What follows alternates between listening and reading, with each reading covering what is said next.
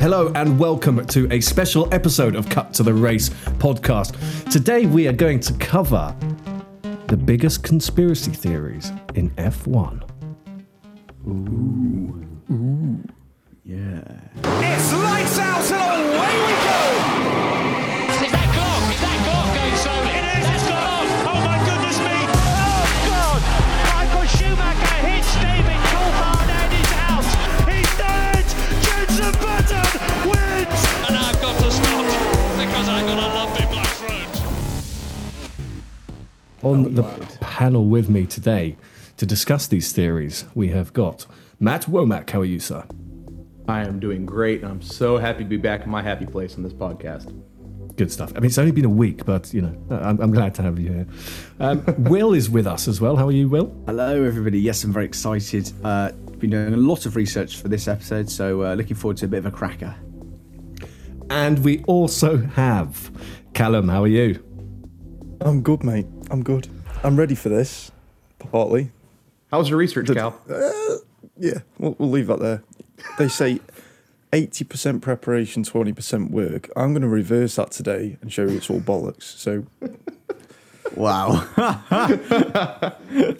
One thing I will say is the Formula Nerds has only become the Formula Nerds because we have blagged it most of the way and done fairly well at it. So we did actually do some work today. So this may be good, it may not. But this is going to be our rundown of the top conspiracies in F1 that were selected by you, the listeners. So you picked these, we did the research, and off we go. Now, without any further ado, I'm going to hand it over to Will for the first conspiracy of the show.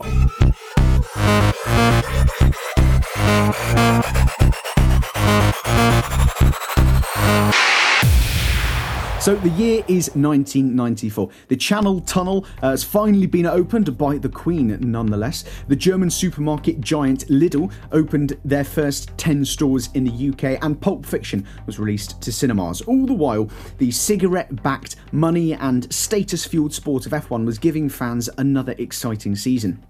By just the third race, a little-known driver named Michael Schumacher was leading the championship ahead of Rubens Barrichello at Jordan.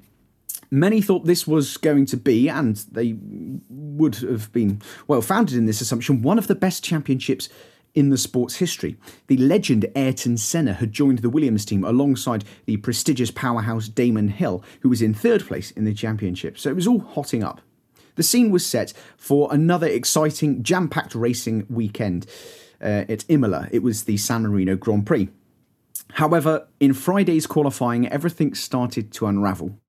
Barrichello crashed at around 140 miles an hour and was knocked unconscious after his car launched into the air and then hit the top of a tyre barrier. However, the young Brazilian only suffered a sprained wrist and a broken nose. Such luck would prove to be in very short supply for others that weekend. The next day saw another tense qualifying session starting to draw to a close, when suddenly, 20 minutes before it was due to end, Austrian driver Roland Ratzenberger from the Simtek team hit a concrete wall at around 195 miles an hour. He was airlifted to hospital, but he sadly died from injuries sustained during the impact. While this weekend was infamous for another reason I shall reveal shortly, it would be the mark of an idiot, frankly, not to remember Ratzenberger, a driver who was liked by many of his rivals and potentially had a lot more to offer the world. Indeed, his death left a very profound effect. Ayrton Senna was in tears while Professor Sid Watkins tried to console him, famously saying to Senna, "What else do you need to do? You've been world champion 3 times. You are obviously the quickest driver. Give it up and let's go fishing." Unfortunately, these words were to no avail, and the next day, Senna insisted on continuing to race. He had qualified on pole in front of Schumacher and Berger. The race quickly stopped as fast as it had begun, however. JJ Leto of Benetton stalled on the start, and Pedro Lamy in his Lotus rammed into the back of him. Neither driver was seriously hurt, thankfully, and so once the cars were cleared out of the way, the race could be restarted on lap 5.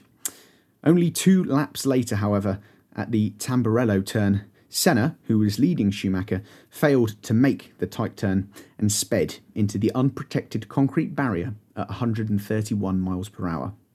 The BBC cut the live camera feed as medical teams rushed to the scene, but to no avail. Ayrton Senna had died, and the world had lost one of the most generous, kind-spirited and exceptionally talented sportsmen of all time. After the race, the Italian prosecutors filed legal charges against several people in connection with Senna's death, including Frank Williams, the founder and manager of the Williams team, Patrick Head, the engineering chief, and their designer at the time, Adrian Newey, a man responsible for some of the best F1 car designs of all time. Senna had officially died of head injuries caused by the impact with a wheel and suspension, but things weren't as simple as that. The point of contention was over the steering column, which had been cut and welded back together before the race. There was also a portion of data missing from the black box on board the car, which recorded all data, and 1.6 seconds of onboard footage was also missing due to the fact that the broadcaster had switched away to look at a different car's angle moments before the crash. As such, they hadn't recorded it. Thankfully, technology has come a long way since then. However, the parties involved were cleared of initial manslaughter charges as the welding modifications were made at Senna's request so as to allow him more room in the cockpit. This seemed to be the end of the matter, but an appeal was lodged in 1999 against Newey and Head. But the missing data from the black box meant that there was no real new evidence that had come to light, and the jury decided that the case was non-existent under Article 530 in Italian law. However, in 2003, that decision was annulled as the court believed that Article 530 had actually been misinterpreted, and a retrial was subsequently ordered. In 2005, Newey was acquitted of all charges, but the case against Patrick Head was judged to be beyond the statute of limitations. Finally, then, this saga was brought to a close in 2007 when the final verdict stated the following. It has been determined that the accident was caused by a steering column failure. This failure was caused by badly designed and badly executed modifications. The responsibility of this falls on Patrick Head, culpable of omitted control. Even though Head had eventually been found responsible for Senna's accident, he wasn't arrested. The verdict was delivered past the Italian statute of limitation for manslaughter. So, that brings to an end the facts of that turbulent weekend and the post-race trials. Or does it? One question which has many fans puzzled is how Williams managed to lose track of that crucial bit of data from the black box. These are devices that are specifically designed to suffer massive impact and still record relevant speeds. Also, there's that missing TV footage. Did it show any more detail or give us a clue as to the specific nature of the impact? And finally, the car itself. Modifications that were made so badly. Can it be true from a team who took such pride in having a well-made and world-beating heritage? It's possible that they may have cut corners, but can it really be the case? They were known to be meticulous in their detail and were not ones to leave out the small and vital bits of engineering that might save a driver's life. Personally, I don't think that there is anything too sinister going on here. Senna was loved by all. Indeed, his funeral had around 500,000 people come out onto the streets of Brazil to pay their respects. That is an unimaginable amount of love, respect and emotion that must have been poured out across the world. And let's not forget Ratzenberger. Max Mosley, the head of the FIA at the time, was famously quoted as saying that he felt he should go to Ratzenberger's funeral and not Senna's because, well, he knew that everybody was going to go to Senna's and he kind of felt bad for Ratzenberger. And ultimately, it was just a terrible, terrible weekend for the sport. Murray Walker, the BBC's famous commentator and a hero of the sport, said it was one of the blackest days in Formula One history of ever, and that's quite a statement. We'd lost drivers like Jim Clark before in terrible accidents, and Niki Lauda had almost died. For him to say that and for the feelings to be mutually accepted across the paddock, it really speaks volumes. However, I can't say that I have the final verdict on this, and I don't think that anybody really will. But I open it up to debate, and I look forward to hearing what you guys have to say. I mean, wow, what a subject to start us off with, Will. I think this is This is one where there's always going to be theories about what happened. The one I'm really shocked with, if I'm honest, is that the blame was apportioned at putting the Williams car back together. Now, Matt, I'm interested to hear your thoughts on this as well, because I know you have them. I'm actually going to be a very unpopular opinion on this with most listeners, in that I don't believe Williams did anything incorrectly or unsavory with this. There have been so many investigations, documentaries, everything brought to light over Ayrton Senna's demise in the past. And one of the big points of contention was actually that steering column that Will was discussing.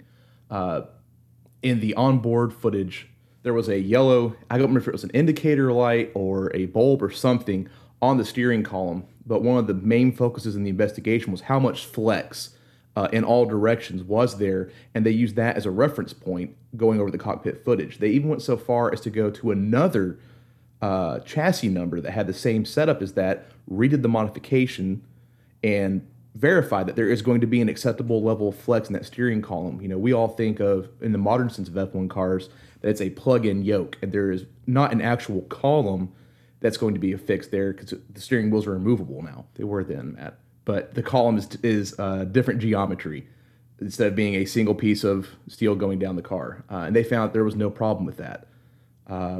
Also, we have to put things, as we sit here in 2021, into the mind frame of, this is 1994. There were still trying to understand how to go over data, how to store data, how to interpret data. There were flocks of engineers hired just to go over telemetry because they didn't know how to push out some of the non-pertinent data. Every single data point they thought told a story. Sometimes it did, sometimes it didn't. And it was just so many parameters being looked at. It's impossible in that data age to completely encapsulate everything. Plus the amount of G-forces involved in that crash with the black box. It's, in my assumption, surmisable that certain components reporting data parameters would be lost. I think it was primarily a due diligence thing because we did lose one of the greatest drivers to ever climb in an F1 cockpit, and he and all drivers deserve that level of attention to detail and due diligence.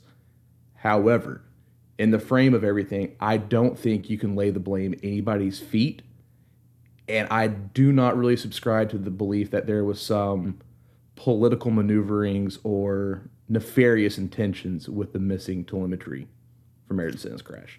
I think it's worth noting that Senna wasn't officially dead when they removed the black boxes. And the black boxes are also located just behind the cockpit. So this is an area where you can argue with me if you want, but this didn't have the most damage just behind the cockpit. This is what was interesting to me when I was researching this, was that he wasn't pronounced dead until I think 2 or 3 hours after the crash. Eventually, the Italians said that actually he died instantly, and they placed the time of death, I think, at around 2:17 in the afternoon, I believe. So yeah, it is interesting. And again, the whole circumstance that surrounded the trials afterwards. I mean, for me, I'm frankly baffled that they thought it was a manslaughter issue at all, actually, because if you take into context history and you look at all the other cars on the grid at that time, I mean, even that day, one of the reasons, arguably, that Barrichello had such a nasty accident was that he lost part of his front wing during I think he failed to make a turn and scraped it off on a curb or something along those lines. I can't remember exactly.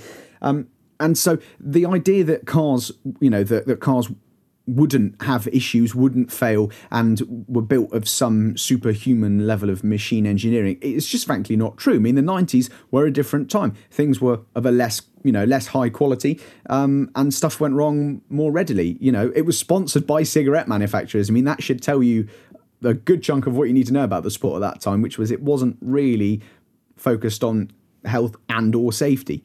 In fact, after Ratzenberger's death, Senna and a number of other drivers, I believe, including Schumacher, decided to form the Grand Prix Drivers Association, basically a body that was going to look after driver safety, and they've done good work up until now. Just sadly, they couldn't do enough for Senna before the next day. So I think it's also worth noting that as he wasn't pronounced dead when the black boxes were removed, that's not breaking any laws because it wasn't a police investigation at the time. If anything, it was potentially breaking FIA regulations. I'm not sure on that, but that's the only potential. It wasn't, any criminal getting in the way. But the team took the black boxes so that they could check the data and see if Damon should be withdrawn from the restart. And that was the reason that they said. Now, so Williams then have the black boxes in their possession, and it is then obviously deemed unreadable or the data is unretrievable. I think that's where it gets a little bit strange. It's these black boxes, they're not like you get in an aeroplane, from my understanding. They're simply telemetry. They store the telemetry in there. And for it to be destroyed is very unlikely. And the fact that it went straight into Williams' hands, not the government's hands, not the investigators' hands, is the bit where I see that being a bit strange. Matt, what do you think? But also in the same context, we have to recognize that, electronics and quote-unquote driver aids, telemetry, all of that was a pretty novel thing at that time. In the late 80s, 1988 with Lotus was the first time we started seeing electronic components come in, and the way the parameter identification data, or PIDs, work with F1 and all cars, I should say, is the sensors relayed to a module of some sort that has a limited amount of storage available to record the data. You can have different baud rates at as long as nothing happens, it erases the memory here and there and such like that. But also, it's not even so much the physical damage to the black box. It could be the G-forces submitted to it. It could have been a communications issue. There are so many things that could lead to that disappearing. So even with, they're not going to immediately launch into the criminal investigation they're on track, it could have just been a corrupted data file. And there's really, at that time, I don't think there's any way they could ascertain why and or how the data files were lost. There are electronic pathologists, I don't know the proper word for it, that can now go into and look at codings and things like that and find how code's manipulated, storage files are edited and such. That's not really a thing at the time. Keep in mind, we're still talking about early 90s computer programming, and we're looking at it through the 21st century lens. It's just, I think it's just what had to be done. It was commented on extensively by that time, and it was the world champion. It's the greatest driver of all time. But with the way things were handled on track, the pronunciation of him not being dead there, it shouldn't go into a criminal. The team still has a job to do. They have a race to win that weekend, the next weekend. They're going to want to see if there's anything they can do to make it better and more competitive and safer there. They're not really worried about who to assign blame to yet. Mm-hmm. And I think the only thing that we've missed out is that it's in Italy, you are not allowed to pronounce someone dead at a racetrack, which is why they didn't. And the only other thing I would say, Matt, I'm sort of agreeing with you here, is that we're talking 90s technology. This is a solid state hard drive, prone to failure. They weren't good in those days. So do we want to give our opinions, give our out of 10 ratings on how likely we think that there was a conspiracy behind this? I would say my overall rating after the research is a 1.5 out of 10. I find it very unlikely that this would have been anything other than a legitimate investigation and trial, etc. Okay, Matt, what would you rate it? I would rate the overall conspiracy a 3 out of 10 in that nothing ever happens for no cause. Not to say that I'm assigning blame to any of the mechanics, engineers, anything of that nature, but this was a cacophony of circumstances that could have lent itself to this outcome. So while there may be a culpable party or somebody to lay the blame on, we'll never know. And I just feel it is what it is, as devastating and as dark at times it is. I don't believe there's any overarching conspiracy with it. So 3. Okay. And Cal, you haven't said much on the topic, but having listened to the thoughts and the conversation, what would you rate this conspiracy? Yeah, I think you all covered that pretty much anyway. I didn't have anything to add to that. I'm going to say a 0 out of 10. There's no way in my mind, I can't conceive that there would ever be any sort of hiding of anything or tampering with anything to cause a man to die in a racing car. I just can't conceive that in my brain. So it's a 0 out of 10 for me. It's not ever going to happen. I'm going to give it the overall conspiracy a 4. And the reason for that is because the Williams team obtained the black boxes first, and then the data was not able to be retrieved. I'm not saying that anyone caused that death. I'm saying that there was very likely could have been information hidden, and that may have been to protect themselves. It may have never been there. We don't know that, but there's no way that we will ever know that. And that's why I'm going to give it a 4 out of 10. So you're really rating the possibility of the conspiracy a 4 out of 10 with the way it was handled. Yeah, fair enough. I mean, I know that the rest of us don't think that's likely, but I mean, he was one of the greatest drivers. The embarrassment of potential scandal, I find it very unlikely, but the possibility is still there, I guess. Yeah. Amazing. Will, thank you for your research and everything on that. We're going to take a short break, and on the other side, Matt's going to give us conspiracy number 2. No pressure.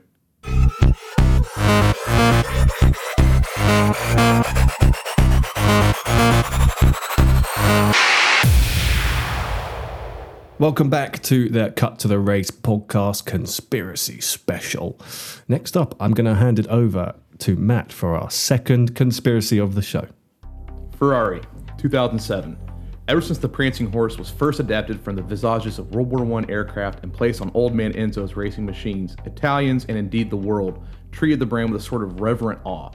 If you got caught speeding in Italy, you could simply rev your engine for the local municipality and let them take a few photos, or let the friends come and see, and away you would go in a cloud of tire spin accompanied by the echo of thunderous power beneath the hood. In the late 90s and into the mid-2000s, Ferrari had an as-of-yet unheard run of good luck. As the 90s wrapped up, Ferrari began assembling what they called a quote-unquote super team at Maranello. They brought in Jean Todt as general manager. He had already proven his efficiency by winning back-to-back manufacturers' titles with Peugeot in 1985 and 1986 in Group B rallying. He led a team to victory for 4 years in a row at the Paris-Dakar Rally. He even had Jackie Ickx driving for him in 1989. There's a little trivia tidbit for you. He also won Le Mans in 1992 and 1993. So 1994, he was tapped by Ferrari for the general manager position. They also brought in Ross Brawn as technical director, Rory Byrne as chief designer, Marco Fianello, head of vehicle dynamics, Stefano Domenicali, who is now the CEO of F1. After another championship year in 2004 for Michael Schumacher, clinched in Belgium, fans were shocked to see a dramatic drop in performance from the Scuderia the next year. Much like the current Mercedes dominance, the FIA began to try to find ways to spice up the game and make it more interesting and difficult for the teams. Tire changes were done away with. A single set of tires had to make it through qualifying and the race in 2005. Do you guys remember the U.S. Grand Prix of that year and what an absolute shit show that was? You can thank the regulation changes in Michelin for that one. 2005 also being the last year of the V10s and the aerodynamic redesigns that brought as well, with higher noses and smaller diffusers and such. Ferrari and Bridgestone couldn't get the recipe quite right. 2006, Ferrari and Schumacher bumbled away a chance for a driver and constructors championship. That was also the year he locked up his brakes at Rakas, which led to that, and he got demoted, and engine failures with the new 2.4 liters plagued Ferrari all year. Michael quote-unquote retired, albeit not permanently, at the end of that season, which brings us to 2007. Another key member of the Dream Team was Nigel Stepney. His career dated all the way back to 1977 as a mechanic with the Shadows team. Stepney came from Benetton, where he was the chief mechanic with Michael Schumacher. They named him the chief mechanic, and he was later promoted to race and test technical manager. This man has been trackside and in the pits every weekend since the late 70s. Well, before the 2007 season started, he started becoming very vocal about his displeasure about the restructuring happening in Ferrari after Ross Brawn left. He even threatened to take a year away from F1 because he thought he could not progress his career in F1 under the umbrella of Ferrari as it stood. Partially, as a punitive effort, he was made head of performance development in late February before racing began in March. This meant he was no longer trackside or in the paddock and was relegated to the factory. For a man who has been there amongst the buzz for 30 years, this had to sting, and it may have made him bitter. Fast forward to June of that year, Ferrari launches an investigation into Stepney alleging impropriety with documentation kept there in-house in Maranello. Less than a month later, Stepney is no longer with Ferrari. The same day Stepney was dismissed and fired, Ferrari leveled accusations at a McLaren engineer who was later revealed to be Mike Coughlin. These two have known each other for a very long time. The paddock is a very, very close, tight-knit community. There is no way that teams, engineers, and drivers are not all conversing back and forth. So they have developed a personal and professional relationship. The accusations were that Stepney had given Mike Coughlin classified Ferrari data. How the transfer of documents came to be exchanged is not widely known. But my best guess is someone at McLaren may have stoked the fires of salty Stepney and somehow planted the seed in his mind to talk to his friend about it and potentially defect to McLaren. The end result is Stepney turned over 780 pages of technical data to Mike Coughlin. But what do you do when you get the details about a competitor's car, such as critical dimensions of key components? In Mike Coughlin's case, you send your wife with these documents down to the local coffee shop to duplicate them. However, the clerk at the coffee shop was a tifosi. Recognizing what he was copying, he contacted the Ferrari team at Maranello and informed them what was happening. A warrant was then served in July, and the documents were discovered at Coughlin's home. McLaren denied any knowledge of the documents whatsoever and even invited FIA officials to examine their technical drawings to show, see, we didn't use any of it. The case was basically postponed at this point. Ferrari were pissed. They called the decision, quote-unquote, incomprehensible. McLaren obviously accepted the outcome of this first case because there were no fines or fees imposed. Then Ron Dennis, then McLaren team principal, wrote a letter in August to the president of the Italian Motorsport Authority, Luigi Macaluso, claiming that Ferrari had been dishonest in their tailing of events and alleged that their car for the season opener in Australia was illegal. Guess who told him that? Nigel friggin' Stepney. So we have Nigel Stepney stealing documents for Ferrari. Clearly, he's unhinged and bitter. Then he hands the documents over to Coughlin and says, we also use an illegal floor in Australia. Do with that what you will. However, now that Mike Coughlin has the documents to corroborate his quote-unquote whistleblowing of Stepney and the illegal floor, how can they prove that it's illegal without admitting they have the documents? McLaren's managing director, Jonathan Neal, basically instructed Mike Coughlin to stay as far away from him as he could because they don't want to implicate Mike Coughlin with the whistleblowing, as at that time, they were two separate incidents. In the midst of all of this, Renault get drug into this investigation. While all this high drama is going on, Alonso and Hamilton are butting heads and being very tricky with one another on the track, as I'm sure Ollie will explain later. It boiled to a head at the Hungarian Grand Prix when Hamilton didn't let Alonso by during the fuel burning laps. As a result, Fernando basically abandoned Lewis Hamilton in the pits during qualifying and didn't give him the chance to set a last lap time. Ron Dennis lost his mind in a fit of rage and basically had a row with Fernando Alonso before the race. Somehow in this conversation, it is revealed that Fernando Alonso has been talking to Mike Coughlin along with Pedro de la Rosa. He threatens Ron Dennis, saying that he has emails containing some new evidence that he can shape things up if things don't go his way. Ron Dennis informs the FIA of this and assures the powers that be that there is nothing in the emails that shows McLaren did anything wrong. However, September rolls all around.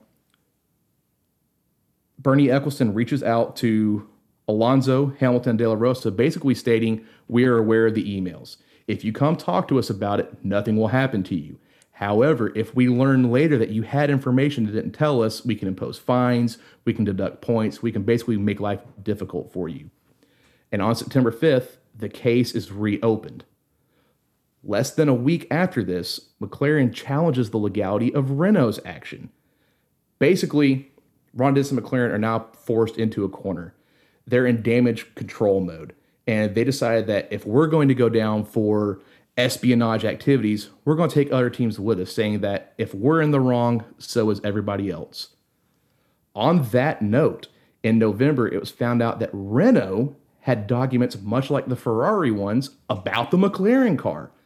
They had layouts, designs of key components like the fueling systems, the gears assemblies, the oil cooling systems, the hydraulic and suspension dampeners. In the end, the documents the emails, Ferrari's challenging of the legality and the actions of McLaren finally caught up to McLaren. McLaren were stripped of all their points and disqualified from being able to win the Constructors' Championship that year. They were also fined a still standing record £100 million. However, Lewis Hamilton and Fernando Alonso were not docked any points, but Lewis lost the championship by 1 point. Perhaps some of the off-track shenanigans carried over. Their infighting there could have caused one of them or both of them to not win the drivers. Perhaps in the end it was karma. Whatever you believe, this entire debacle became known as Spygate. My conspiracy on this is not the fact that documents were discovered amongst the teams. The biggest conspiracy for me is how, if Fernando Alonso is aware of the documents, was not fined or had any points deducted, but if McLaren is so harshly dealt with, how did Renault escape virtually unscathed by committing the same acts as McLaren? Oh, I mean, this is the big one, isn't it? Blimey. Take a breath. Spice. Spice.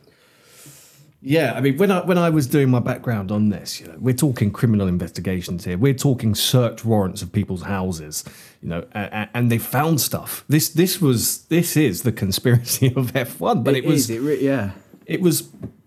it happened, right? I think we all agree on that. Yeah. I mean, I don't want to get sued, but I think it was a thing. If you look at Wikipedia, I'm choosing my words very carefully here. I will be the one that takes the fall on this. I know it happened in all the teams because Fernando Alonso is aware of it, talking to Ron Dennis about it. And look at Racing Point.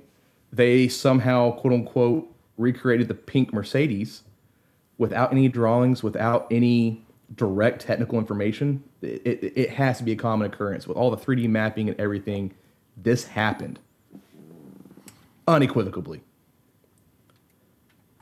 But how do you justify it?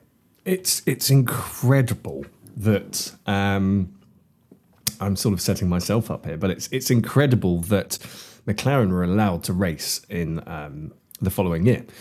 I think the question here of did McLaren do wrong is very difficult, because if you've seen the technical details of a performing car, there's no way you're not going to end up using that, even subconsciously. Exactly. Even if there's no direct component on the car, yeah, you have to at least redesign or evaluate. And you've got to read it, right? You're not going to just put it to the side. We are giving you some of our biggest plans. Please don't look at them. We want you to have for safekeeping. All right, mate. Yeah, sure, no worries.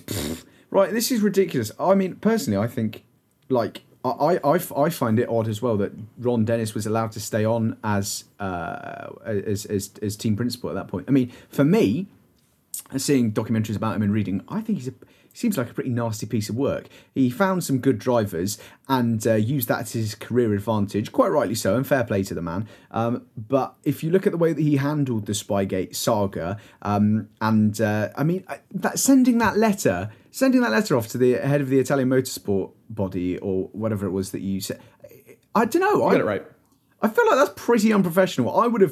It seems like a tactical blunder. Yeah, the coffee shop incident.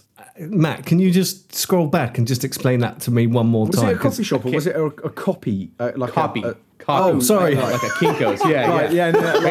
Like a Staples for those. Right, I was going to say, the guy in the coffee shop. Basically what it is Mike Coughlin didn't want to be caught as a McLaren engineer handling classified Ferrari documents. So he sent his wife to get copies of it.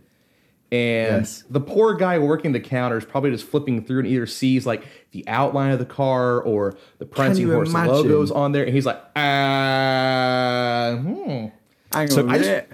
So he just gave, they just called their pallet Ferrari, who they just happened to have the phone number for, and let them know, did they? I don't know how he did it, in my envisioning in my head, I like to think he clicked like the contact us button on Ferrari's website. And that's how it came to be. I have no idea what channels he went through. Do you have information about the massive conspiracy? It is a Twitter handle. You can tweet us there.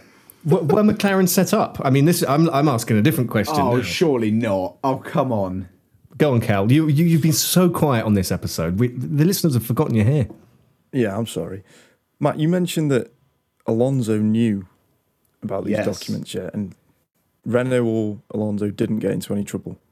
Yes. Here's my part on that. Do you think that Alonso and Renault didn't get in trouble because they were at the forefront of Formula One at that time, being 2005, 2006 champions? I think so, and I think that was Bernie's intent with the whole, if you tell us, you won't get in trouble, but if we found out later, mister, I think that was the almost setting a precedent to protect those two, because McLaren at the time could, not stomach the 100 million fine pound, not dyslexia. Good wording there. Yeah, right. Kind of like a chunnel, but McLaren could recover from that with the PR going to come from it, and the fact that they could have potentially still won the drivers' championship. You're not going to bin off what turns out to be two world champions later on down the road for something they weren't directly involved with. They may have had knowledge of it, but they weren't implicit in it. So you think that Bernie Ecclestone has given Renault and Alonso a bit of a bye because they were the money makers at Formula One at that moment in time? They were the forefront. Absolutely. And I think, we always hear in all of my research, I found 780 pages of documentation. It doesn't say what, but consider Stepney's role at the time. Lord knows what could have been in those documents. However, in the Renault documents that they had of the McLaren car, it lists specific components and systems that could be prioritized for research and development. Yet nothing happens to Renault. This whole thing with the timing of it and how it coalesces into one shitstorm just stinks. I've just double checked something, but 2006, so the year before, Schumacher retired and Alonso left Renault. Mm-hmm. That seems, they've just fallen apart as a team, right? Mm-hmm.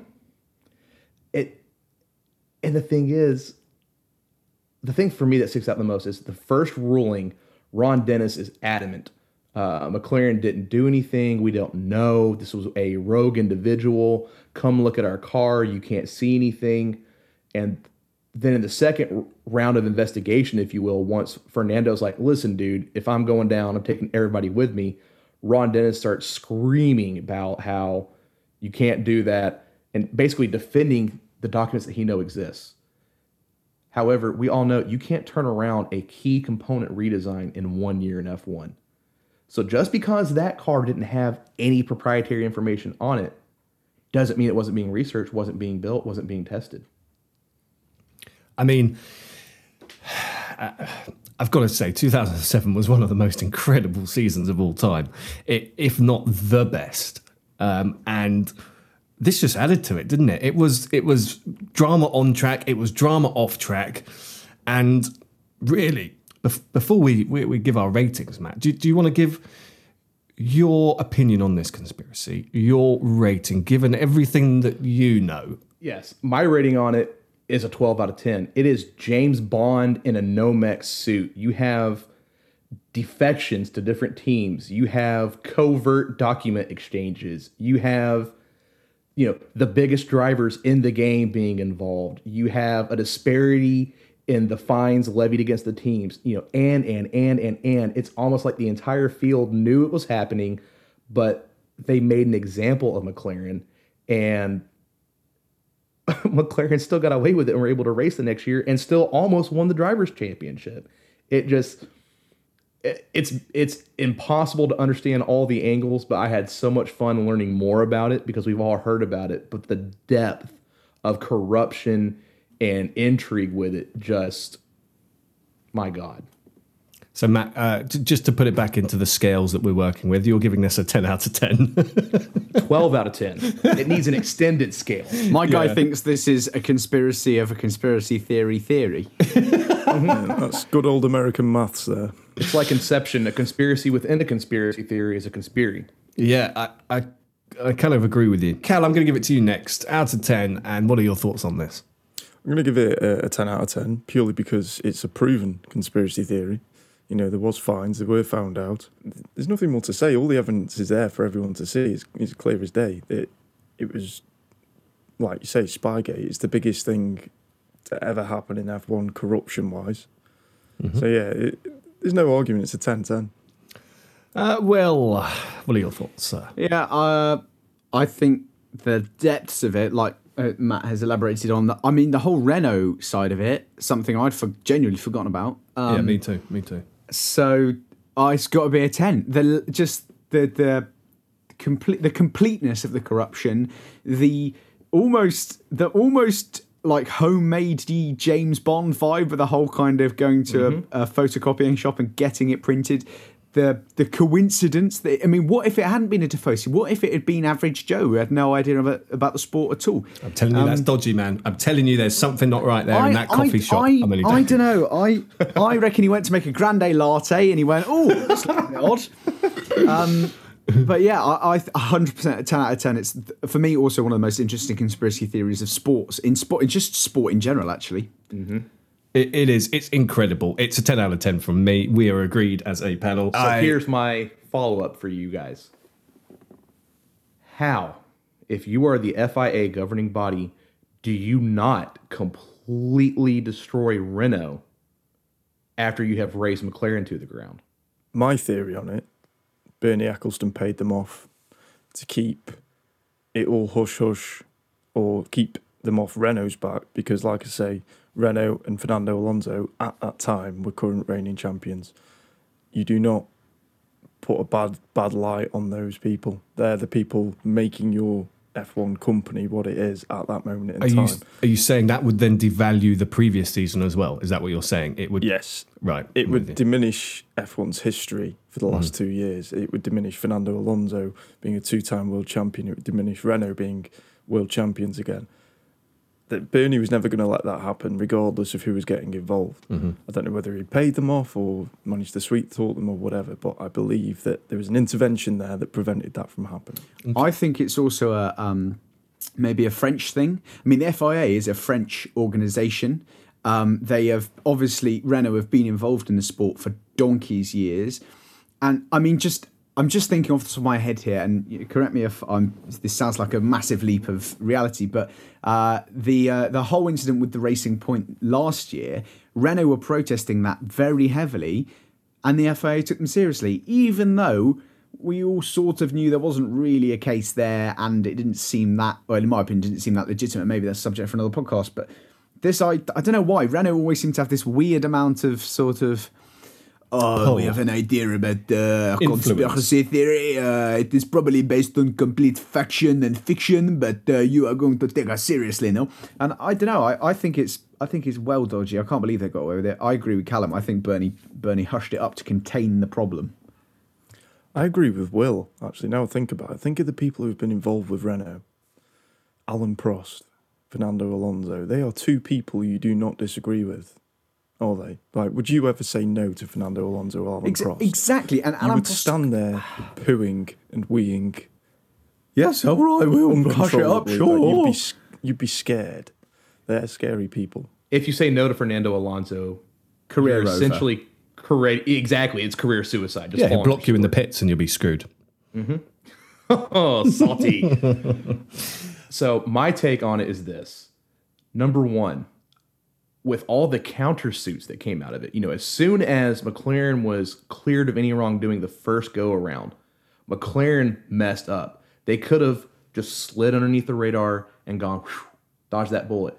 Instead, they're like, Ferrari was mean. They told lies on us and basically opened themselves back up to it while the entire paddock is potentially doing it, has knowledge of it, and basically made their own bed by not recognizing a clear-cut win for them when it was gifted to them.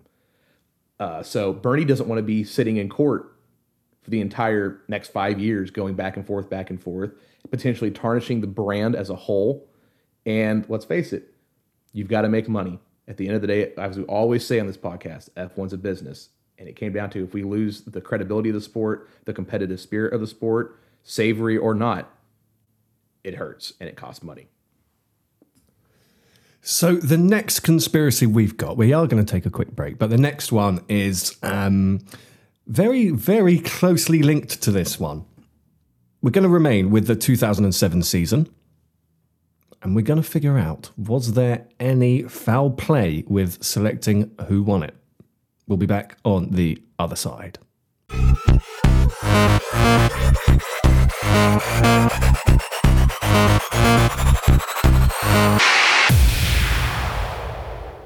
Welcome back to the Cut to the Race podcast. It is conspiracy time. We've already spoken about, Imola with Will. We've spoken about Spygate with Matt, which is 2007, and we're going to continue with 2007. So 2007 was a year when a certain man came on the scene. He was the reigning GP2 champion in 2006, and it was his first year in F1 with the team McLaren, with Alonso, who just left Ferrari, as his teammate. Now, it's worth just pointing out this on this year, 2007, only 2 constructors won a race, Ferrari and McLaren. And as we've heard, there was a heck of a lot going on throughout this year regarding documentation and sharing of details and things like that. However, the young Brit Lewis Hamilton took his first win on the 6th race of his career in F1 in Canada. You may remember this as the same race that Kubica crashed horrifically, and I actually watched it back when I was writing this, and you can actually see his feet hanging out the bottom of the car when you look at it. It was a horrific crash. Now, the conspiracy here, we're gonna cut forward. We know what's happened in this year, and it was a wild year. So let's go to Brazil. It's the final race of the season. After this year, the FIA actually appointed a steward to be inside of the McLaren pit garage and to make sure that there was equality between Hamilton and Alonso for this Brazilian weekend. In qualifying, Hamilton was coming out the pits, and he was caught off guard by Kimi on a flying lap, and that actually cost Kimi some time.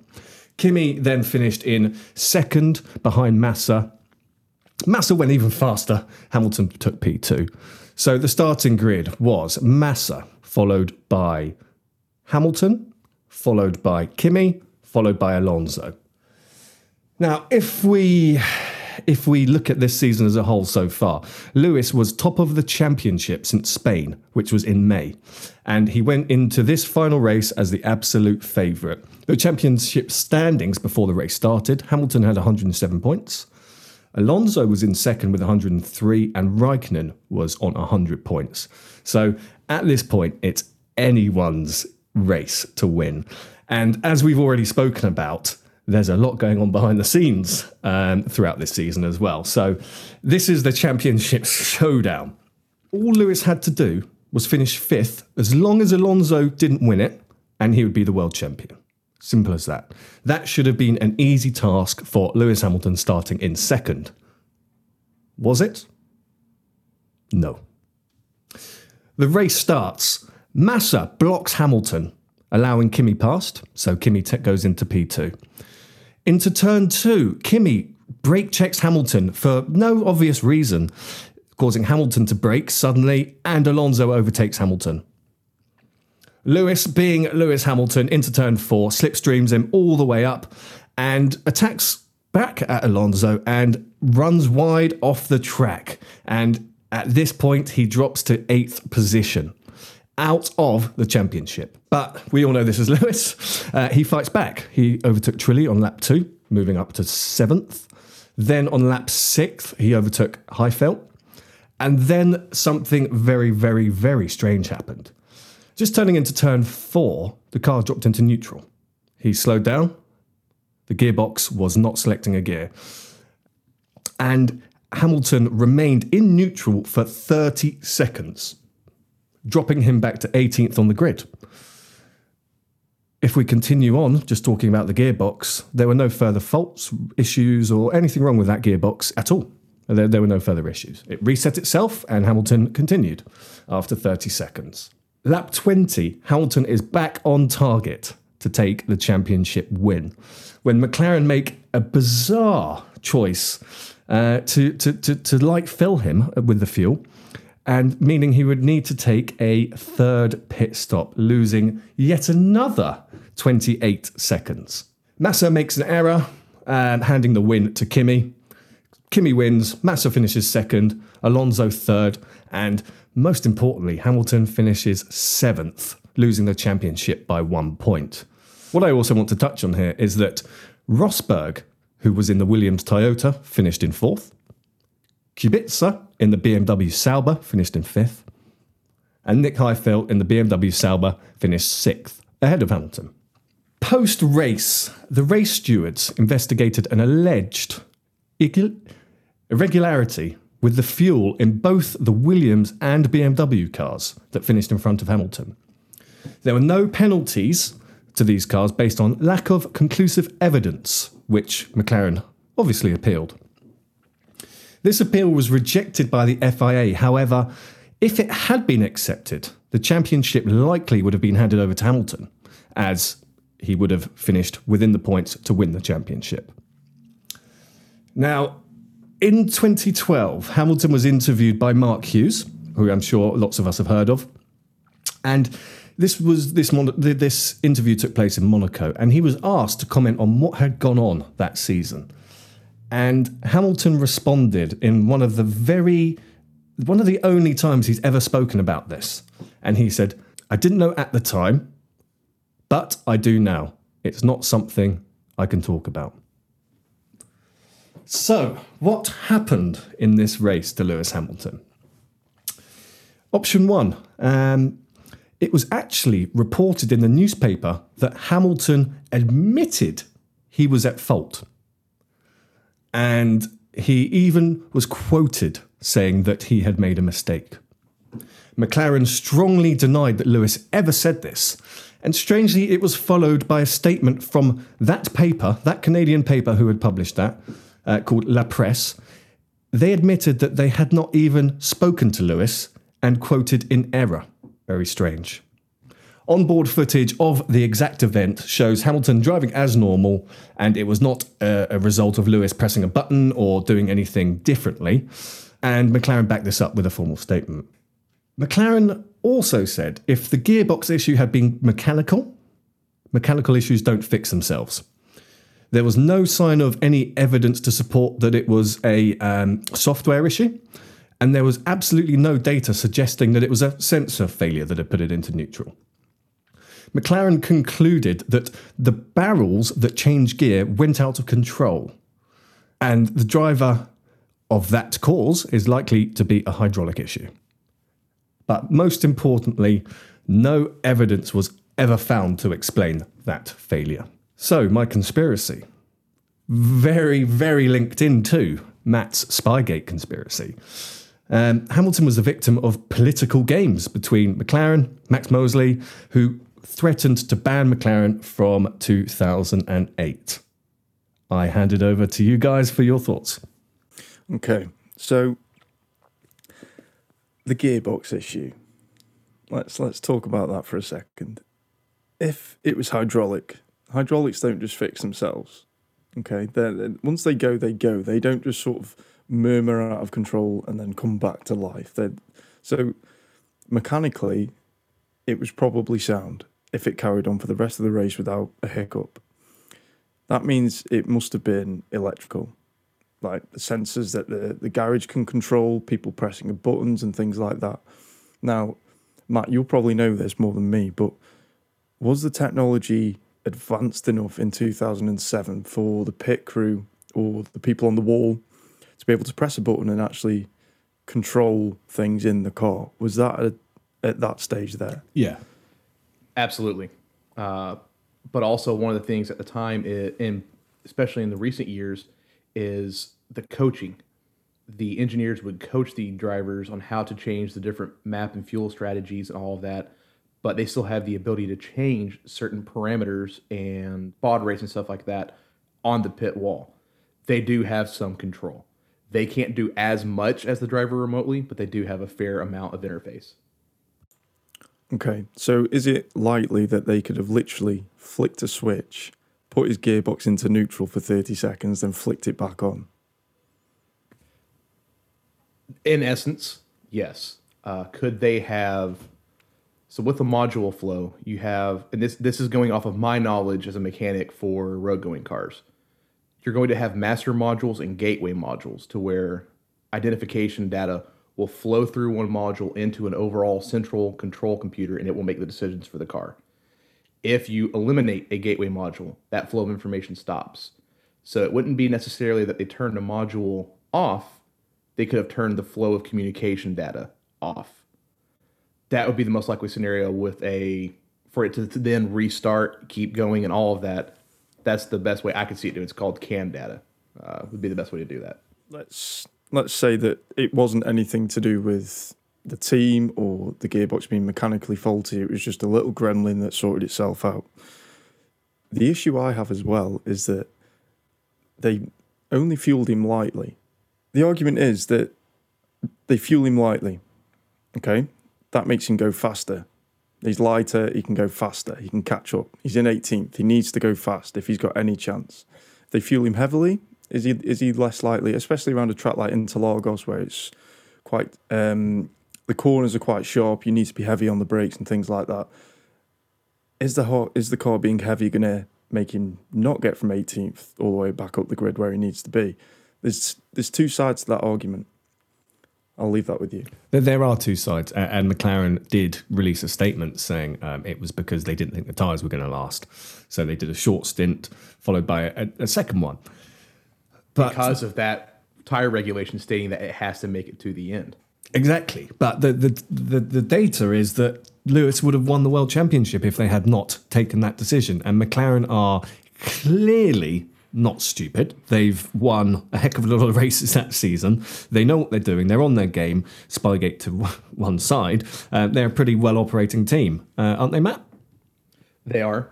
And on the mechanical side of things, Callum, you made a very, very good point about how if it's a mechanical failure, let's say a band clutch lets go in that gearbox, it's not going to magically re-weld itself.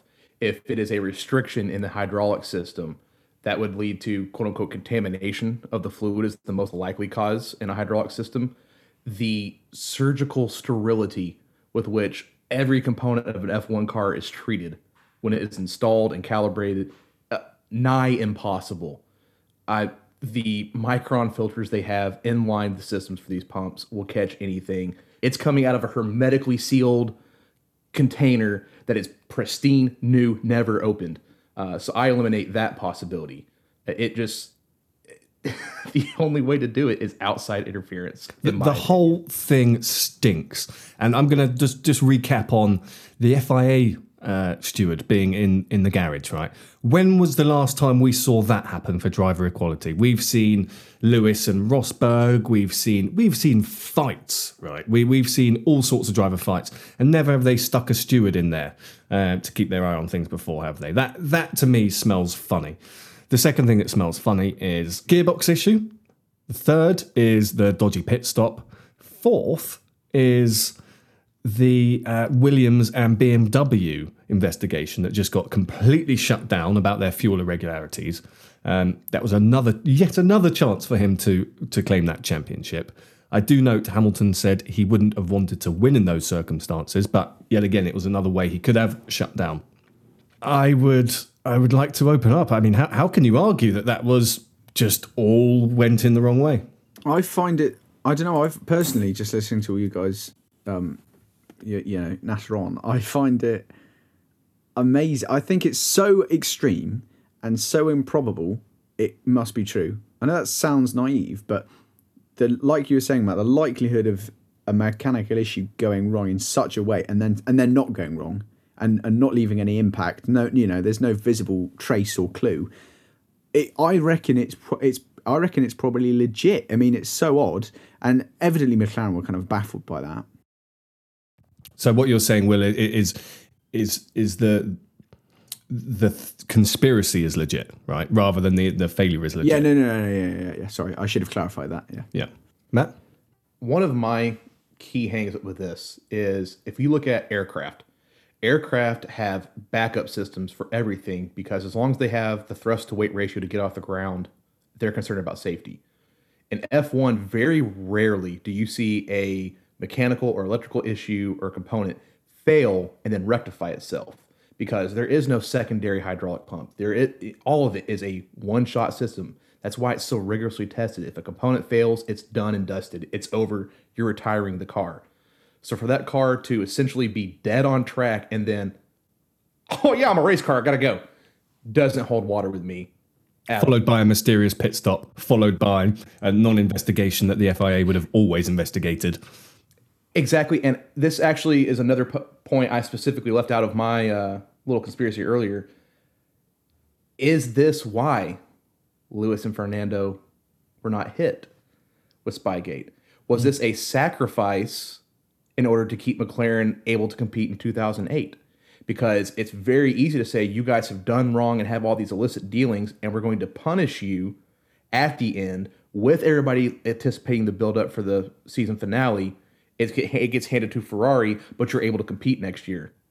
Mm-hmm. I'm gonna give my conspiracy.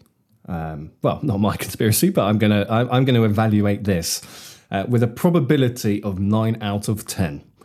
I believe that Lewis Hamilton was the victim of political games, and it was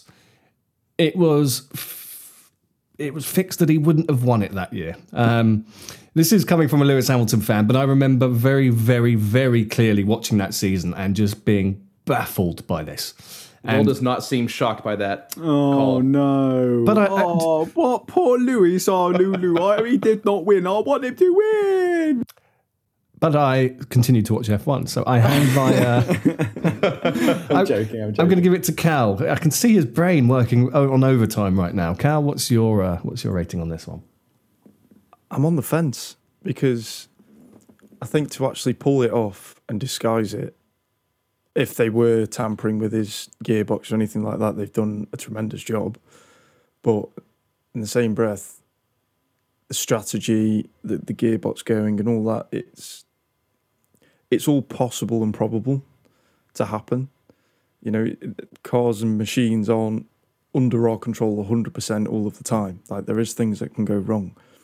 So for me, I'm going to have to give it a 6 out of 10. The mechanical side, I don't think is they tampered with it, but the pit stop strategy, I think, is a bit dodgy. So I'm going to give it a 6. Okay. And again, the cover up, everyone was in on it. You know, that was the benefit. It almost wasn't a cover up. Matt, sorry, Matt, over to you. I'm going to call it an 8 out of 10 probability, twofold.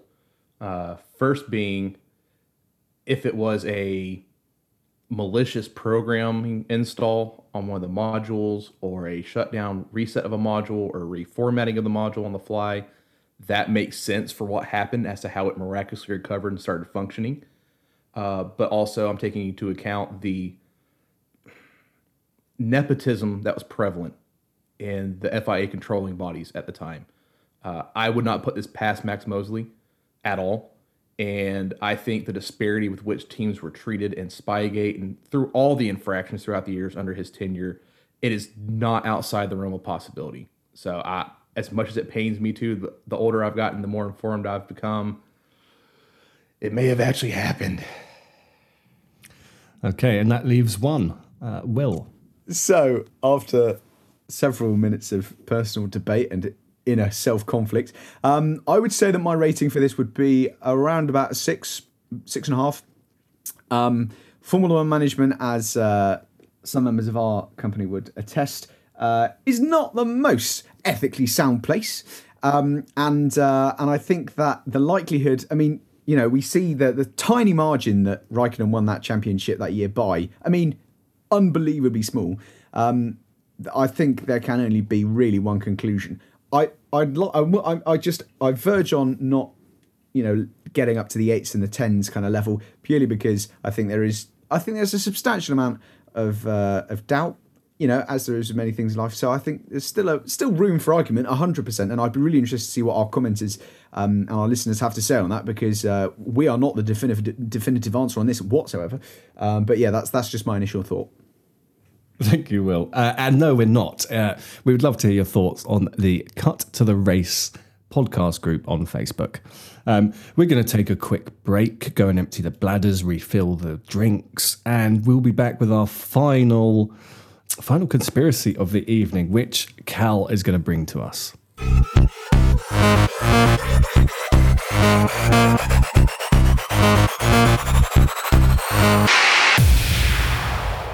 Welcome back. The drinks are refilled, the bladders are emptied. Will is enjoying himself, as he always does. He's not the only one. I think we've been recording this probably for in the region of 2 hours so far, so it's been a journey. Cal, you are going to round off with the last conspiracy that was voted for from our Facebook fans. Over to you.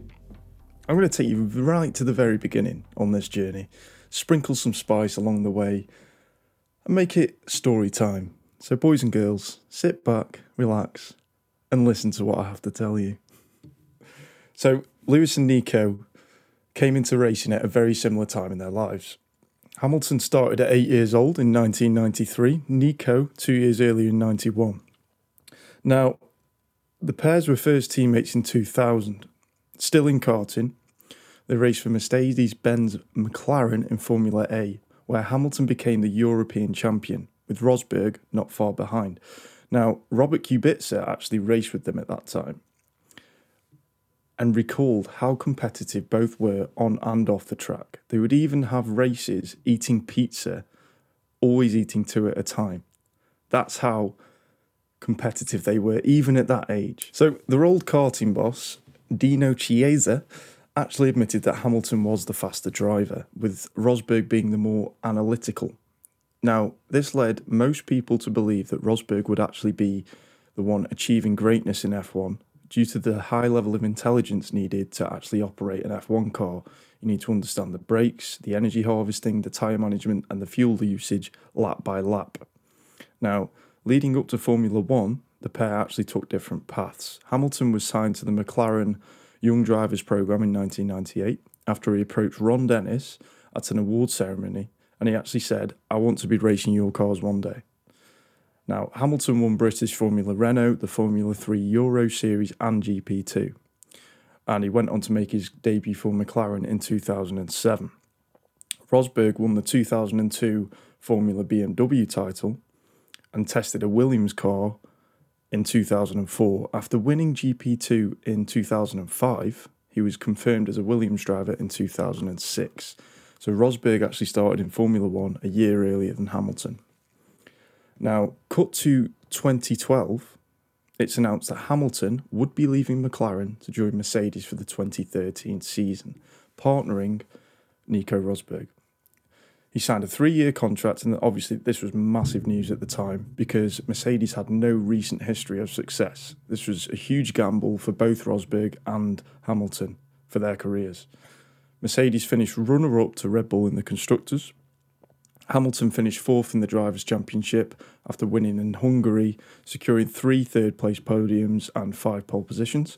Rosberg, despite winning 2 races, finished 6th with 4 podiums and 3 pole positions. Now, the first sign of tension actually began this year at the 2013 Malaysian GP, where team orders kept Rosberg off the podium, even though Hamilton was on it. Now, Rosberg was faster, but team orders kept Hamilton there. So that's where the tension actually first began between this pair. Now, 2014. After the pre-season testing, Mercedes were widely considered as the title favourites. The turbo hybrid era had begun and Mercedes had cracked the code. So Rosberg won in Australia. Hamilton actually had to retire in Australia, but Hamilton then went and won in Malaysia. Now, Bahrain is where the sparks started to fly, the jewel in the desert, if you like. Hamilton is first, Rosberg second. Now, a late safety car seemed to be in favour of Rosberg as he was on the faster tyre. But Hamilton stood his ground and the pair remained first and second. Even though they were closely fighting on track, they didn't make contact. But here's where the first dodgy little bit of spice comes in. It's later revealed that Rosberg had used engine modes that were actually banned by Mercedes in a bid to get past Hamilton. 2 weeks later in Monaco, Hamilton needed a win to go to the top of the championship. He held off a charging Rosberg in the latter stages of the race. He used said banned engine modes that Rosberg used in Bahrain to keep behind him.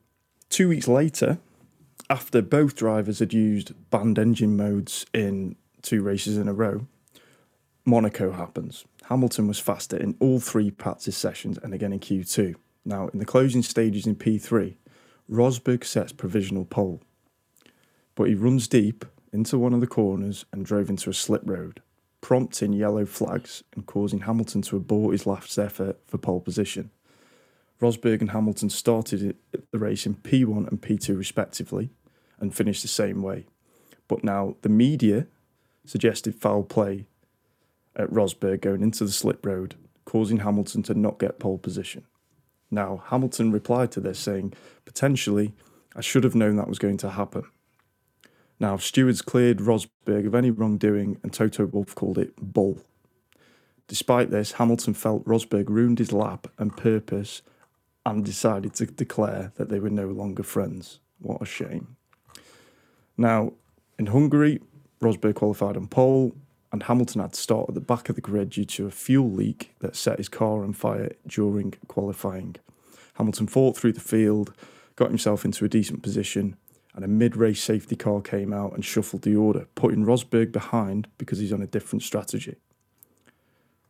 Now, Mercedes order Hamilton to let him through, but Hamilton refuses to let him by because he's worked so hard to get into the position he's in. He doesn't want to let Rosberg go. Now, Hamilton held on to third, kept Rosberg at bay, and Mercedes suggested that Hamilton's actions cost Rosberg and therefore the team victory. Now, Niki Lauda came out and defended Lewis, saying from his point of view, Lewis was in the right and he could have stayed there for all they cared. Now, moving on, Belgian GP. The two made contact at this Grand Prix. Rosberg was hounded for hitting Hamilton, breaking his front wing and giving Lewis a puncture, pretty much ending his race. He had no chance of catching back up from there. Rosberg managed to recover to second behind Daniel Ricciardo. It later emerged that Rosberg had left the nose of his car in Hamilton's way to prove a point to his teammate by not backing out. I've just got to say, I was there exactly where that happened. That's cool. That's cool. Yeah. Rosberg got booed on the podium. By me. And was forced to apologise and disciplinary measures were taken. Hamilton claimed he thought Rosberg had hit him deliberately, with the Telegraph journalist Oliver Brown describing the remark as cement-brained and another example of Hamilton's victimhood. Now we go to the end of the season, Abu Dhabi, where for the first time in F1 history, teams and drivers could score the double the amount of points for race positions. Hamilton had a perfect start, passing Rosberg before turn 1. Hamilton stayed there, won the World Championship. Rosberg had ERS systems, finished 14th. But Rosberg went into the cool-down room after the race, congratulated Hamilton, and Hamilton later came out and said Rosberg was very gracious in defeat. Now, 2014 is done. They had a bit of spice, bit of altercations, job done. 2015. Nothing really happened between the two in this season, I won't lie to you, it was pretty boring. Hamilton wrapped up the title three races early in Austin. Now, going into 2016, this is where it all really kicks off.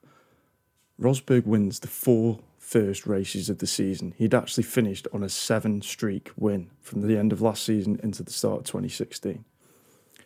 Now, coming into the Spanish Grand Prix, Rosberg led by 43 points. Hamilton claimed pole position ahead of Rosberg, and after a good start, Rosberg actually passed Hamilton around the outside of turn 1. Coming through the next few corners, Rosberg's car had entered an incorrect engine mode due to an error that Rosberg had put in on the formation lap. This meant he was slower coming out of turn 3, and Hamilton got back alongside him. But as we all probably remember this famous incident, Rosberg pushes him over onto the grass, and by the end of the straight, they're both colliding, sliding into the gravel. It's really iconic. Hamilton has his head in his hands. One of the biggest moments of my life. And if you haven't heard the version with the Titanic music behind it, then check it out. Yeah, and it was deemed as a racing incident. Now, Hamilton obviously said that it was Rosberg's fault, but Rosberg actually said it was Hamilton's fault and vice versa. Now, they deemed it as a racing incident because Hamilton was coming out of the corner a lot faster than Rosberg. Now, Niki Lauda actually pointed the blame towards Hamilton, saying it was too aggressive, it was stupid, and they could have won the race. Afterwards, Hamilton insisted the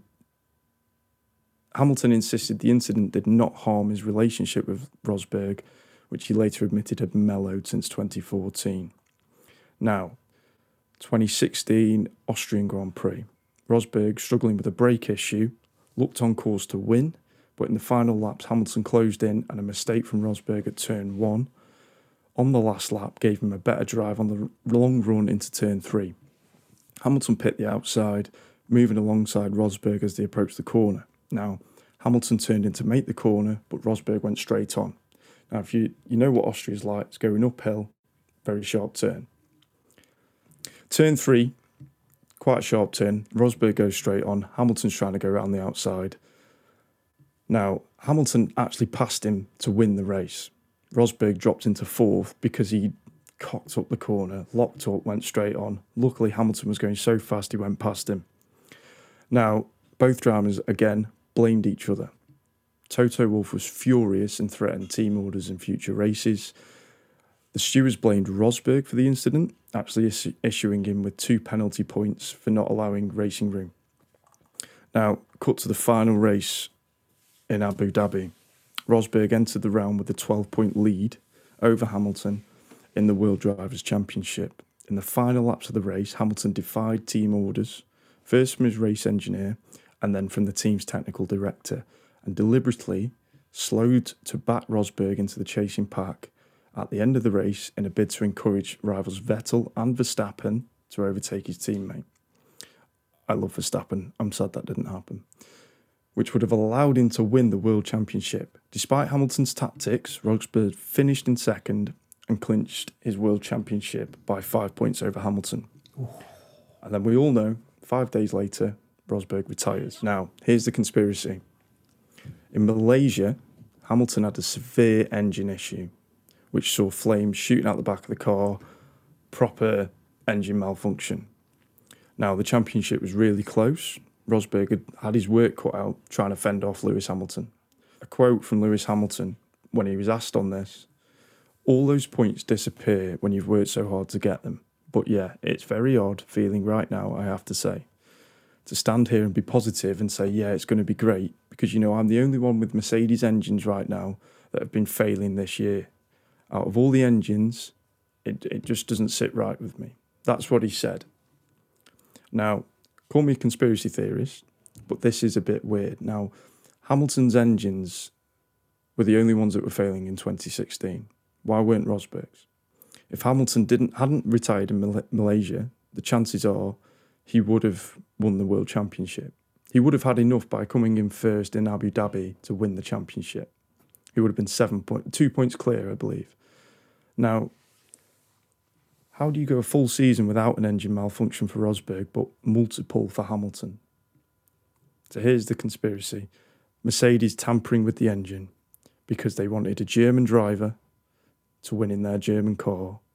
After Hamilton had already won 2, they'd got the Constructors' Championship in the bag. They knew that because they were so dominant. They could risk playing these games to get their German little guy to win. I'll pass it on to you guys. Do you know what? I think when you break it down in the way that you have, Cal, it reminds you that this wasn't just one season. This wasn't just one engine blowout. This was a lifetime of rivalry between the two of them. And what strikes me the most is Hamilton's reaction to this, because he's been through let's not forget, we've already spoken about him a few times on this show. He's been through some tough times in his career where he should have won and he didn't. But he was really down over this particular retirement. And he said, and I quote, someone doesn't want me to win this year. My question to Mercedes, we have so many engines, but mine are the only ones failing this year. And that's a direct quote. Now, he's a world champion at this point. It's 2016. He's a mature man. He's learnt how to deal with the media. But he goes and says something like that, which says, to me personally, it says, I ain't happy about this. Something else is going on here. But my argument is, forgetting that I'm a Hamilton fan, there were championships where Nico had all the failures, which is where you could say maybe Nico should have won that year. Nico didn't have a clean history. And even if we look at, for example, Bottas in 2020, Bottas has had the bad luck, Hamilton hasn't. So I'm not sure on this one. I'm really not. I think Hamilton's reaction says a lot, though. Matt, I'll take your opinion on this. Very quickly on my end, I will say that I feel Lewis Hamilton has learned to deal with adversity better throughout the years. The only way I can see from a mechanically oriented side of things that Rosberg was given quote-unquote superior engines with the base engine systems would be the metallurgical composition of the engine. You can do a mass spectrometer analysis to see the different levels of impurities and things of that nature, and the components are rigorously tested at the factory. So they're all the same parts, manufactured to the same standards.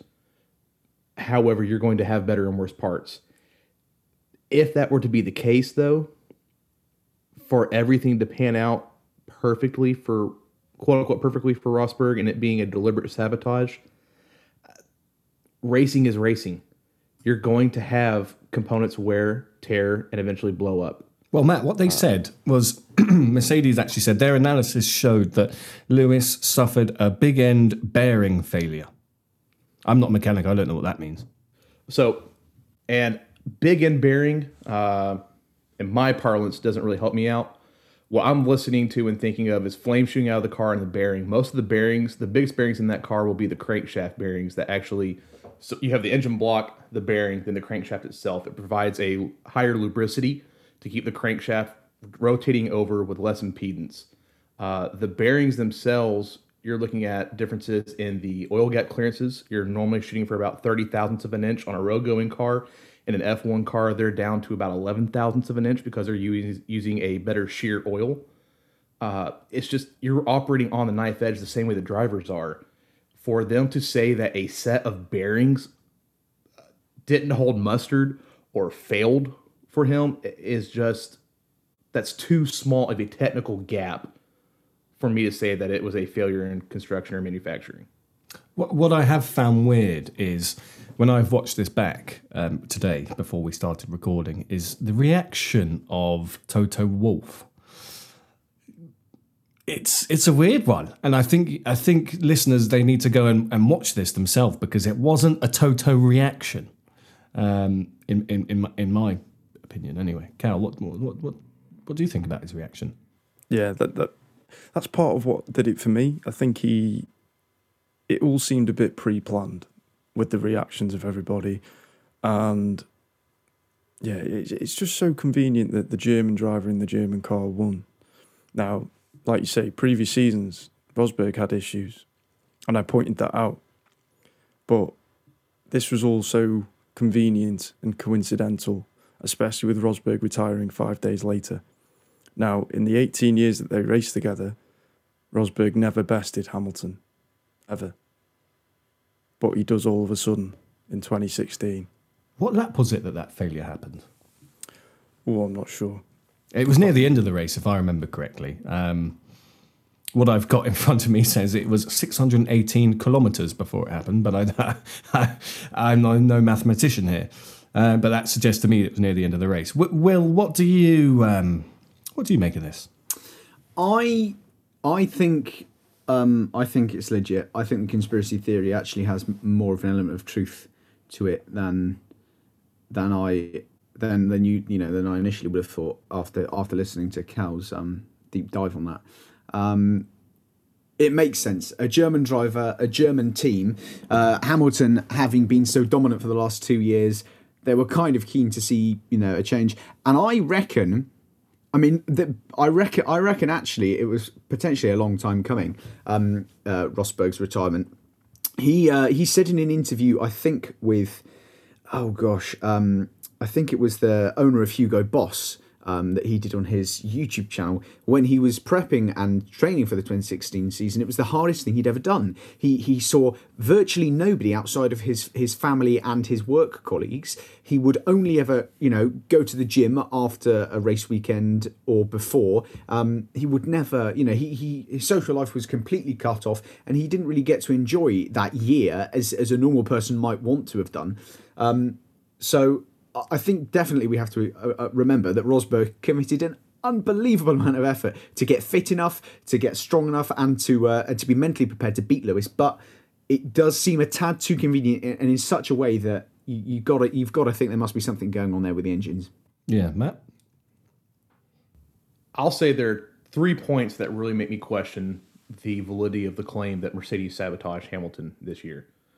Number one, just from a pure mechanical side of things, if we're talking big end bearings, there's no way you can tell that bearing is going to fail before the end of the race or later stages of the race. It's too perfect a timing on that for a bearing to let go. That's fucking wizardry. Secondly, we just said that Nico Rosberg has never bested Hamilton until that year. So if Lewis Hamilton is already considered the quote-unquote better driver, he's already a world champion, what does Mercedes stand to gain by sabotaging Lewis Hamilton to cater or pander to the quote-unquote inferior driver, all still a remarkable talent, not on the same level as Lewis Hamilton? And number 3, if there was to be a Mercedes conspiracy to cut the legs out from under Lewis Hamilton that year, that would have had to have been predetermined before the season ever even began to have when that engine was constructed.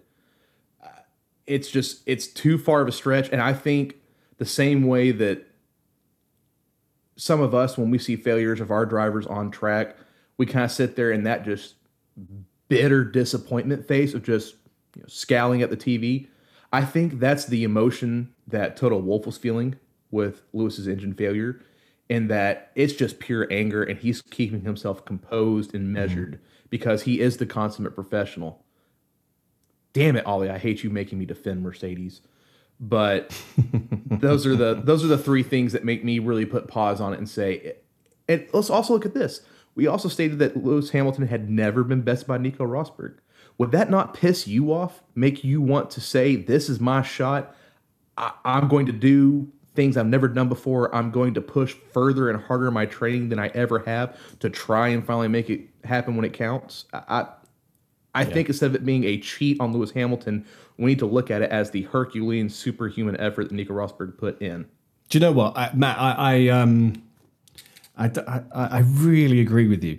I'm not a Nico Rosberg fan. I never was, and certainly not when he was fighting with Hamilton. But I think in order to win that championship, he had to transform himself as a human being. And he gave up everything. And he's spoken very, very openly about the mental health challenges that he had and the the self-belief. And even for his family, he put things on hold. And for Nico, okay, I think we can, some people may hate this, but we can say that Lewis is a better driver than Nico. But for Nico to win that championship, if I were him, I would retire. I'd say, sure, I've beaten the best, I'm out. I don't blame him for that at all. I really don't. To give my two pennants on this, Hamilton started this conspiracy himself by saying, it's the higher powers, I need to talk to Mercedes.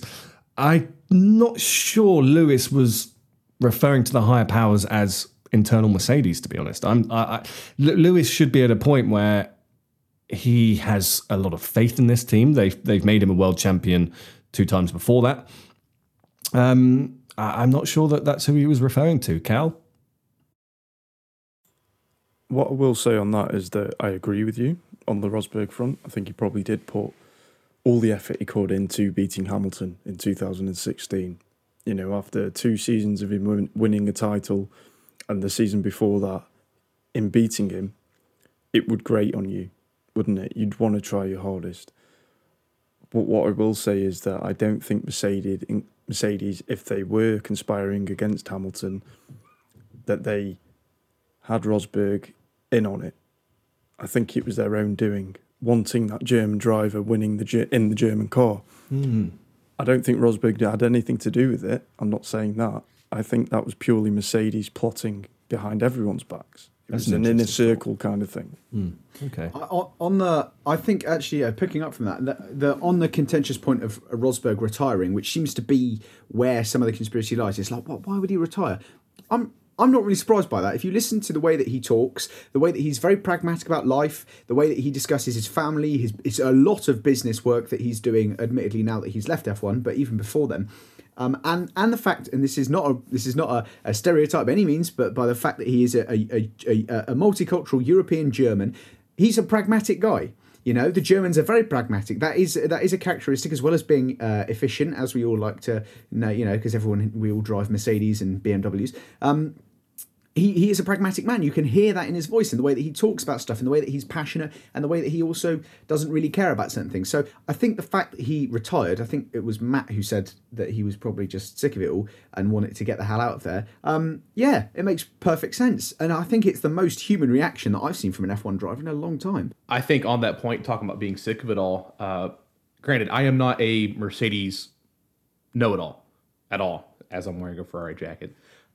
With the level of dedication and the extreme level of training that Nico Rosberg undertook that year, I think I equate it to almost like a Tibetan monk training. It was almost a zealot-like existence to overcome the disparity in talent. Not belittling Nico Rosberg's talent. Like I say, I won't besmudge the man, if that's a word. Big grudge, I think. It is now. That's the one. But we're teaching our colonial friend how to talk the language. Words are hard, boys. Be smart, I'll say that if you go through that rigorous regimen that he went through, and he is a family man, the all-encompassing existence of that off-season and training for him was single-minded, almost like a Rocky montage. Like he's holding a picture or a poster of Lewis Hamilton up in the gym, just like getting out his reps to get in shape. Like that has to take a toll, and that's not a way to live if you're Nico Rosberg with the way he presents himself. Good point. It's not. And I think if Nico Rosberg listened to this podcast and his championship was in doubt because it had been fixed, I think he would be heartbroken. And I truly believe that. And as I've said before, I'm not Nico's biggest fan, but I think the man gave it every single bit of his body and his mind and everything. You could hear it in Abu Dhabi, couldn't you, on the radio? He was a broken man. He was broken. And I think... Yes. I think if he ever found out that there was a conspiracy, I'm not sure he could handle that. So I'm going to give my opinion on this. And please bear in mind that I'm a hardcore Hamilton fan here. But I'm giving this conspiracy a 1 out of 10. Blimey, I wasn't expecting that. Did not see that coming before we started this recording. Wow. I'm going to give it a 2 out of 10. I think there's almost no credibility there at all. I'm going to piggyback off Will. I'm also going to give it a 2 out of 10. And I think the biggest advocate for it being legitimate would be Nico Rosberg. In that if he ever found out there were any illicit dealings, if he found them or went looking for them or had any inclination there was, we would hear about it, because that is the crowning achievement of his career, the culmination of his life in motorsport. I just don't see it happening. I'll leave it at that. And Cal? Yeah, I'm gonna give it a 3. I think I said before the podcast I'm giving it a 2, but no, it's a 3 now. The main reason being is that I believe if it did happen, Mercedes did it themselves and kept everyone out of the loop. It was an inner circle thing. Maybe even the mechanics themselves, everyone didn't know about it. But Rosberg did work hard. He did deserve it. There's no doubting that. You could argue that Hamilton deserved it though as well. They were both very good that season. And due to reliability issues, Hamilton didn't win it. That is pure fact. Mm-hmm. And I do believe that if the reliability issues weren't a factor, Hamilton would have beaten Rosberg. And I think that's an absolute given. And I think, I refer back to my previous point that Rosberg had reliability issues in previous seasons. Reliability is part of F1, and it always will be. And I think if you want a sport where it's going to be 100% reliable, then you should go and play Scale Electrics or something like that. Matt? Reliability issues are a fundamental truth of F1 and racing in general. You're going to have components fail. You're going to push a piece of equipment past the limits of what you've tested for. You're going to have shit happen. It's the ability to bounce back from factors beyond your control that separate Lewis Hamilton from a lot of other drivers. But they're all conditioned to deal with that. And just, it's a luck of the draw. The cards finally fell correctly for Nico Rosberg to triumph in that year. Can I just say thanks to Cal for the research on that, because I wasn't actually that interested in... I'm never really interested in Mercedes generally because they're all a bit good, but that stimulated the old brain cells. Well done, sir. Oh, good. I'm glad it did yours because Matt and Ollie were being right. No, I'm joking.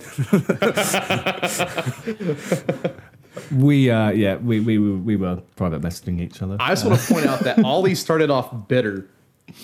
Like, to Will's point, Ollie started off extremely bitter every time that you mentioned the name Nico Rosberg and kind of rolled his eyes and made a snarky comment in the chat. And by the end of it, Callum, you have him defending Nico Rosberg. That is the sign of a point. Yeah, that's a point well researched. Even I'm not sure I want to keep that in the edit. I never thought I would be, but the more I thought about it and the more I listened to it, it's... Not every person is untouchable. It's just, that's how it is. Everyone enjoys story time with Callum. I want you to read me a story every night when I go to sleep. Yeah. Right, guys, before Please don't do that, otherwise I'll call the police. Please, So we've gone through the conspiracies that you asked us to. It's been a bit of a challenge. I don't think any of us are going to lie about that. It's been fun. And I do thank you, Matt, Will, Callum, and I thank myself as well for all the hard work that we put into this. So modest. I, too, am extraordinarily humble. But it has been fun, and it's been amazing looking at some of these stories. So please do let us know what you think. Give us your opinions on what we've said as well. Cut to the Race podcast on Facebook. That's where you need to go. We have a group there. Don't worry about anything else. Cut to the Race podcast on Facebook. Just join that group and give us your thoughts. Even if we ain't going to like it, just do it. I might delete it, but give us your thoughts anyway. We've got to take a wide demographic of our audience, haven't we? We are the podcast of the people. We are across the world, and we have lots of Hamilton haters. That sounds a bit communist school. Maybe we're not the podcast of the people. We're just a podcast, and sometimes there are people there. Just make it American. We're the podcast by the people for the people. Oh dear God! Yes, come to the dark side, Will. Matt, I might make you move out shortly. And on that note, we're going to leave it there. But thank you so much for listening, Matt. Thank you, sir. Thank you for having me, as always. And once again, for anybody out there that wants to hear us deep dive into something, let us know. We can't do it if you don't tell us. Always a pleasure. Exactly. And Will, who I think you're rubbing your leg or something. I can hear it on the microphone there. But you all right? Oh, sorry. My chair's moving around again. Thanks for listening, everybody. That was really interesting. I actually enjoyed doing a lot of the research, even though I didn't get much sleep as a consequence. Do remember to subscribe to our YouTube channel. I will be uploading stuff there eventually when the season gets going and we have something more interesting to talk about than the fact that Williams have signed Jenson Button, which is frankly dull. So my apologies for the lack of content, but there will be stuff up there in a few months when we've got kicking off. So thanks very much. And last but not least, Callum, thank you. Thank you, bye. That was concise. Yeah, it was. It was. No mucking about on that. Thank you for listening. We'll see you next week. Goodbye.